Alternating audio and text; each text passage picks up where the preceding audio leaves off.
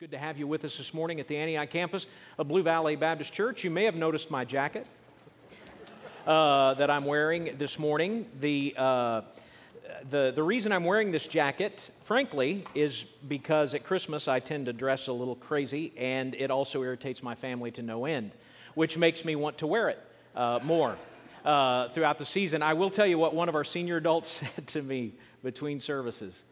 She came up to me and she said, you know, I donated a tree skirt to Goodwill last year. I'm glad to see that they put up good use for it. So she's been excommunicated.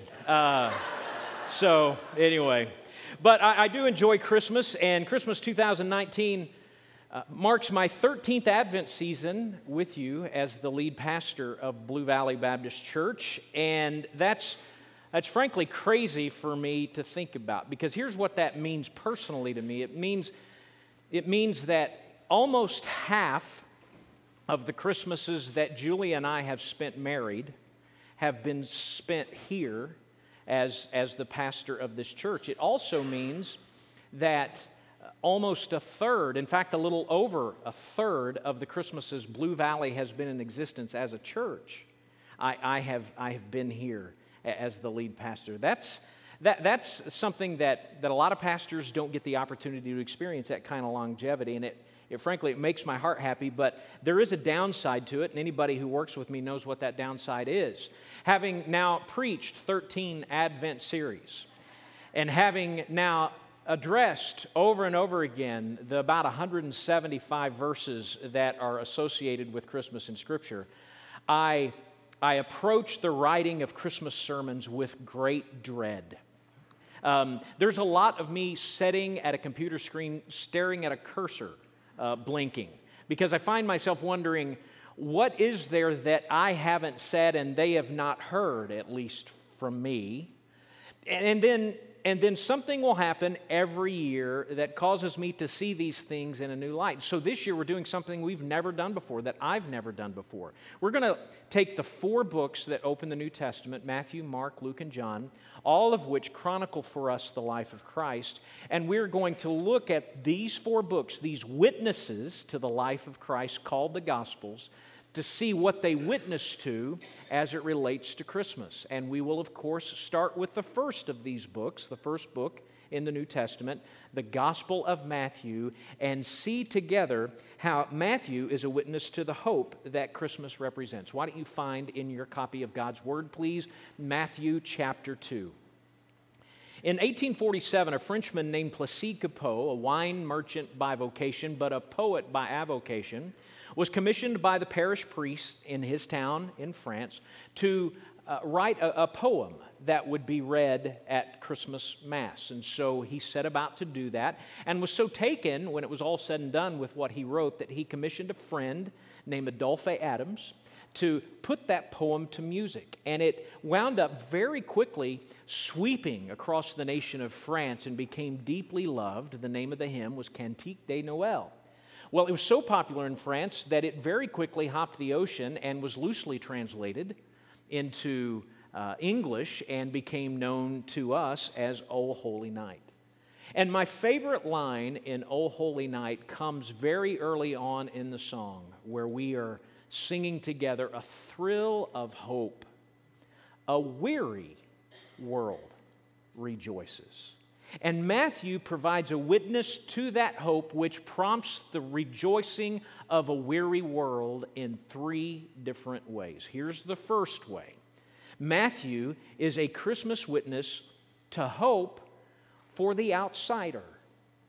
A witness to Christmas hope for the outsider. Look at verse 1 of Matthew chapter 2. Now, after Jesus was born in Bethlehem of Judea, in the days of Herod the king, behold, wise men from the east came to Jerusalem, saying, where is he who has been born King of the Jews? For we saw his star when it rose and have come to worship him.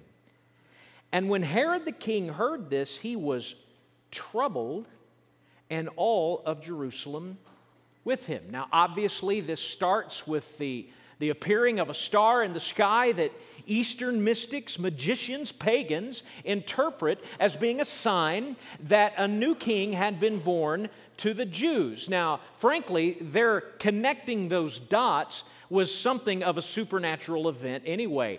The only passage of Scripture they could possibly have looked to that might say something like this comes in Numbers chapter 24, verse 17, which says, "A star shall come out of Jacob, and a scepter shall rise out of Israel." The Jews interpreted this as a prophecy for the Messiah, but it is very, very doubtful that they believed this actually represented a star coming up in the sky, as witness to the fact that that's probably not how they interpreted it. Matthew, who over and over again in his gospel says that certain things are fulfillment of certain scriptures, does not say that this is a fulfillment of a particular scripture. But clearly God has caused them to see something in this star which they interpret as a sign of a Jewish king, and so off they go on their journey, and they check in with the one that you would think they would need to check in with if there was indeed a new king born, and they check in with Herod. And Matthew tells us that when they do, he's troubled. Read that as ticked off, angry, furious. And then we're told that all of Jerusalem was troubled with him. Don't read that as ticked off, angry, furious. View that as being terrified. Here's why. By the time you get to this stage of Herod's already rather chaotic reign, he is full-blown crazy. This is historically verified, and the way that craziness manifests itself is in just kind of wanton destruction of those around him that he views as a threat. In fact, historically, Herod had members of his own family executed if he believed they were a threat to his reign. Caesar is legendarily quoted to have said of Herod, "It is better to be Herod's sow than Herod's son." This is a man who was not warm and cuddly and was prone to fits of murderous rage. And so he's ticked off, and all of Jerusalem, knowing what he's capable of, begins to wonder and worry whose head is going to fall now. And so Herod begins to scheme. Look at verse 4. Herod hears this, and assembling all the chief priests and the scribes of the people, he inquired of them where the Christ was to be born. And they told him, "In Bethlehem of Judea. For so it is written by the prophet, and you, O Bethlehem, in the land of Judah, are by no means least among the rulers of Judah, for from you shall come a ruler who will shepherd my people Israel." He calls together all of his Old Testament experts. He says, where do the Old Testament text point to the birthplace of the Messiah? They correctly point to a scripture, actually a contraction of two scriptures, one from Micah and one from 2 Samuel, which says that the Messiah was going to be born in Bethlehem. And so he has a plan. It's not hard for us to figure out. In fact, it's so easy to figure out that we're never told explicitly what the plan is. But he says to the guys, "Why don't you go and find this fella for me, and then let me know so that I can come and worship him, so that I can put this down once and for all." And so off they go. They go on their little trip. And at this point, we figure out that this star business is supernatural. Every year, it's going to show up very quickly. You'll see a Google article or a Yahoo article saying, "What was Bethlehem's star?" And you'll read it and you'll go, "Ooh, I feel smarter." You're not smarter by reading that, because everything in this text lends to the notion that this is all supernatural. And in fact, this particular section where they go on their journey tells us it's supernatural because they actually are following something that comes to rest over the house. It has GPS, God positioning system. It goes with the jacket. And it comes to rest. It comes to rest over the house. And so we know that they're being guided and they're being led here. And so they bow and they worship. These pagan mystics bow and worship Jesus as their king. And then they are warned by God in a dream. Don't go back to Herod.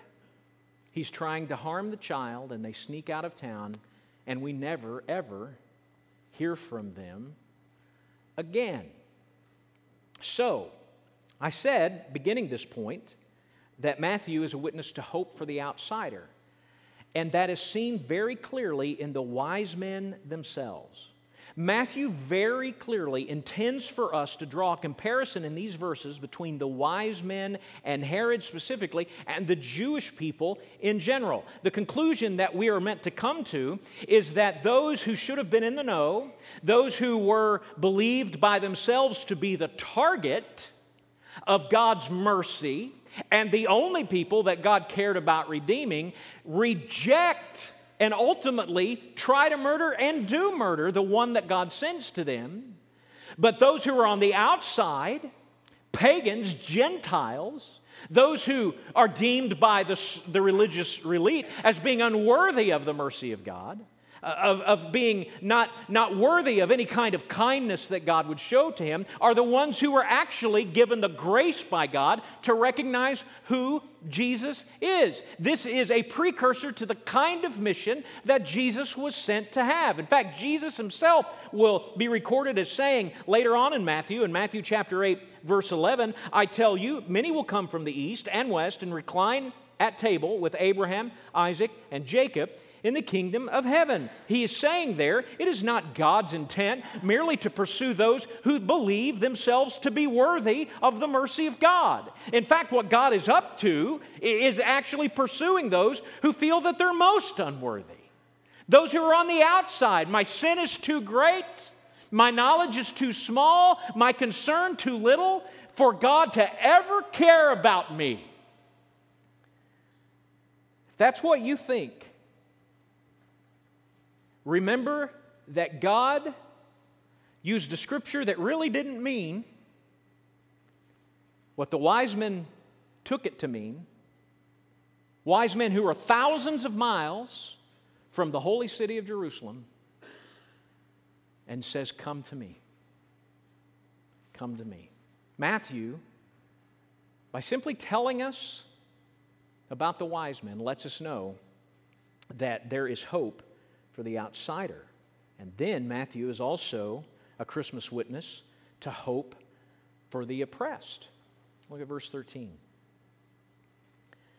Now when the wise men had departed, behold, an angel of the Lord appeared to Joseph in a dream and said, Rise, take the child and his mother, and flee to Egypt, and remain there until I tell you. For Herod is about to search for the child, to destroy him.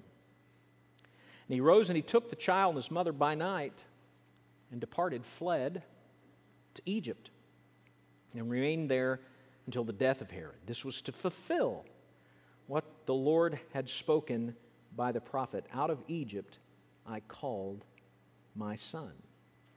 So there we have one of those noteworthy Matthew statements that this event of the Messiah and his family fleeing to Egypt was to fulfill prophecy. And he quotes from Hosea chapter 11, verse 1, a passage where Hosea the prophet is actually looking back on the Exodus, which we're familiar with. The idea that God appeared in a bush to Moses, calls him to be the Redeemer, and bring the people out of their slavery and out of their bondage and out of their affliction in the nation of Egypt so that they could come into the wilderness and they could be his people. As a matter of fact, Matthew and the other gospel writers over and over again let us know, and if you know that this is happening, you see it everywhere, let us know that the Exodus event of being called out of oppression in Egypt foreshadows what God is going to do with the Messiah. That God is going to, through the Messiah,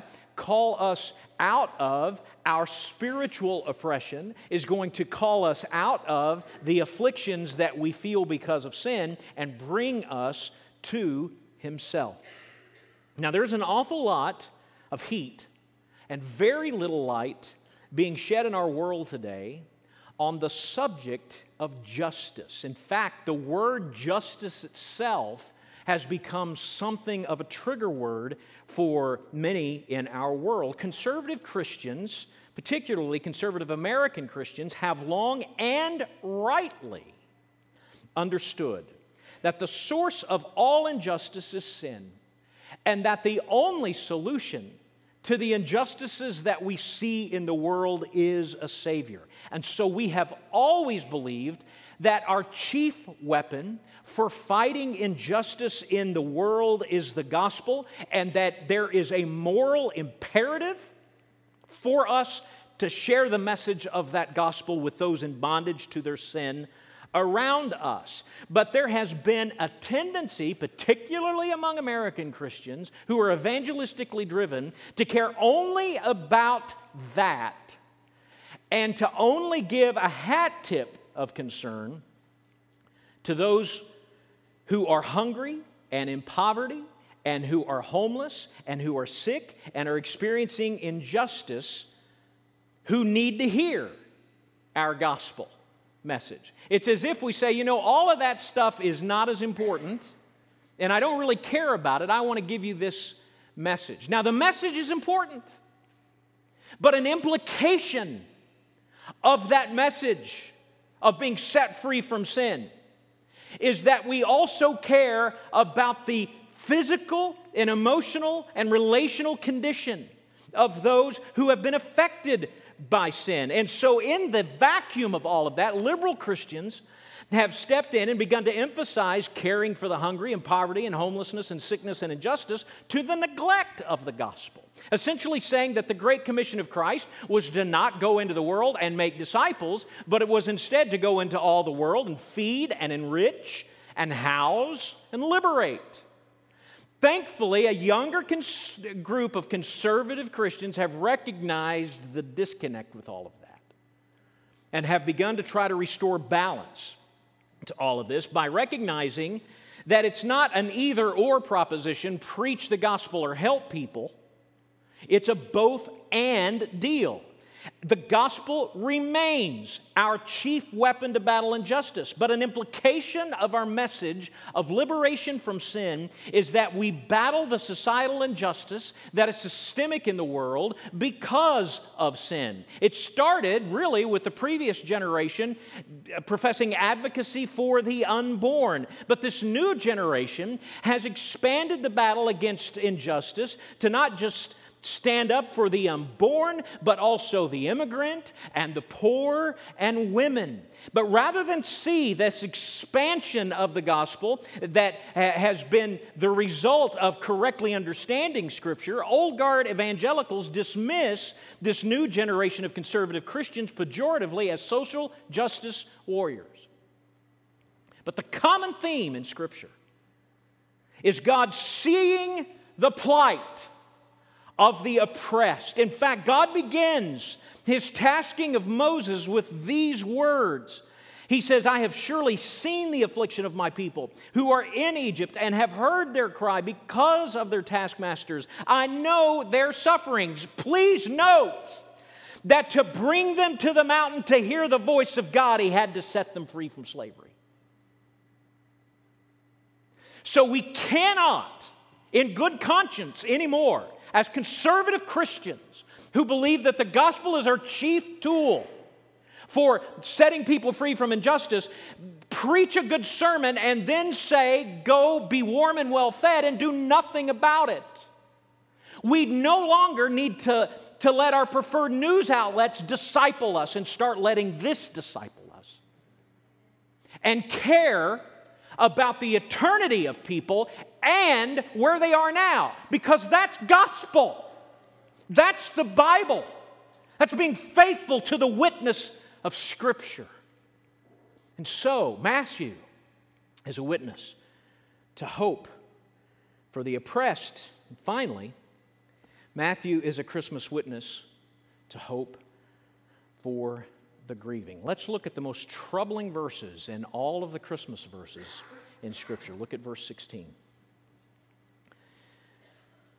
Then Herod, when he saw that he'd been tricked by the wise men, became furious, and he sent and killed all the male children in Bethlehem and in all that region who were 2 years old or under, according to the time he had ascertained from the wise men. When did you first see the star, wise men? About 2 years ago. Okay, we're going to take care of anybody in Bethlehem under that age. Then was fulfilled what was spoken by the prophet Jeremiah. A voice was heard in Ramah, weeping and loud lamentation, Rachel weeping for her children. She refused to be comforted because they were no more. Rage shakes Herod.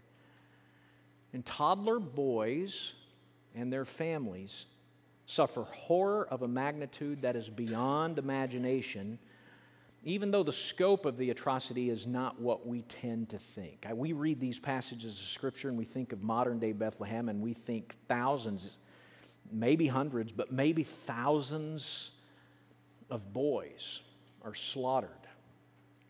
But scholars point out that given the small nature of Bethlehem at that time and the surrounding region, at the uppermost there may have been 20 boys whose lives were taken. That's horrible, but one of the things that critics of the truth of the Gospels point out, there's no record of this anywhere except in Matthew's Gospel.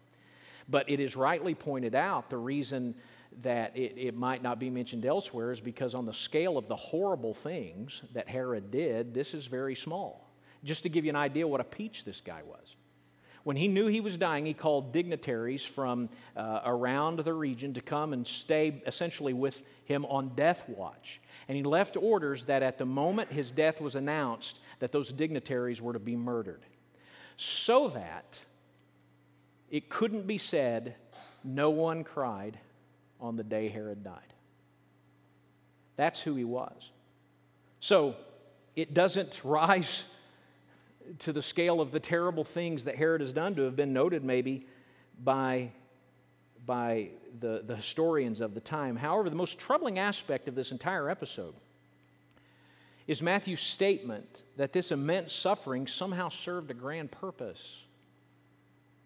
And so it was fulfilled. And he quotes the prophet of Jeremiah. And so we have to come face to face in this Christmas passage with the uncomfortable awareness of the relationship of God's plan and human suffering. And so you say, yeah, that's bad. Give me the answer, preacher. So here's the answer. I don't know. I don't know. Here's what I do know. I know that there are some things that are God things and that I'm not Him. Now, I'm not advocating being intellectually or spiritually lazy, but what I am saying is that God has purposes that we frequently do not understand. And frankly, anyone who gives you a simple answer to these few verses of Scripture is either arrogant beyond description, or they really haven't thought about this very deeply at all. But here's what we can know by looking at this. We can know that God uses suffering for purposes that are frequently beyond our comprehension. We can know that sometime God fulfills His purposes for our life, not by taking us around suffering, but taking us through suffering. And we can trust when God does that He is Lord over our circumstances. How do I know that He is Lord over our circumstances? By looking at this, by something that would be very easy to overlook. Herod took the visit of the wise men and their understanding that a king had been born in Jerusalem and what the Old Testament text said at face value. He's not a skeptic of it. In his mind, all of his responses are, "You're right. God is doing this. I need to do something about it." And so he acts to try to thwart the purposes of God. And he cannot. So where's the hope in Matthew 2? Not in the answer of why. And if you go to the idea of first cause, you go all the way back. Would any of this have happened if these wise men hadn't been caused to see a text out of context and come to Jerusalem and find Herod?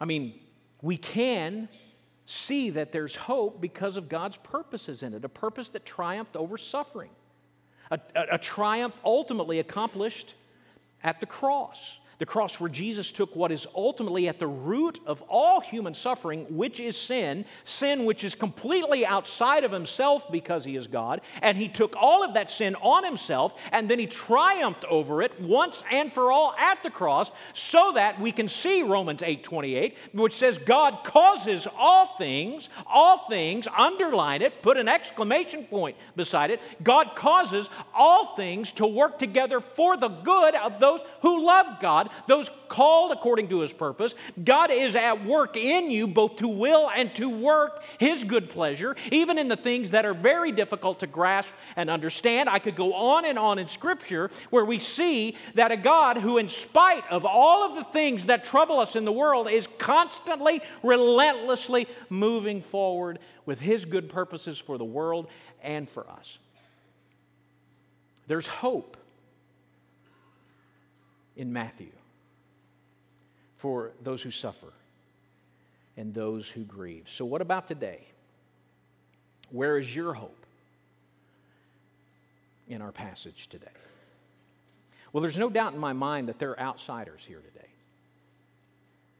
There are people who may be relational outsiders, who have no real deep friendships, or there may be people here who are spiritual outsiders, who have come to believe that their sin is too great, or their ability to grasp God's word is too small for God to ever care about them.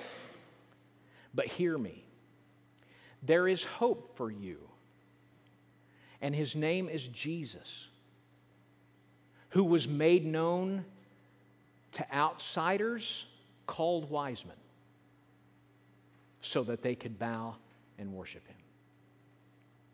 There's no doubt in my mind that there are oppressed people here right now. There are women and perhaps men who are being emotionally controlled or physically abused by a spouse. There are people here today who, no one knows it, are being sexually harassed at work.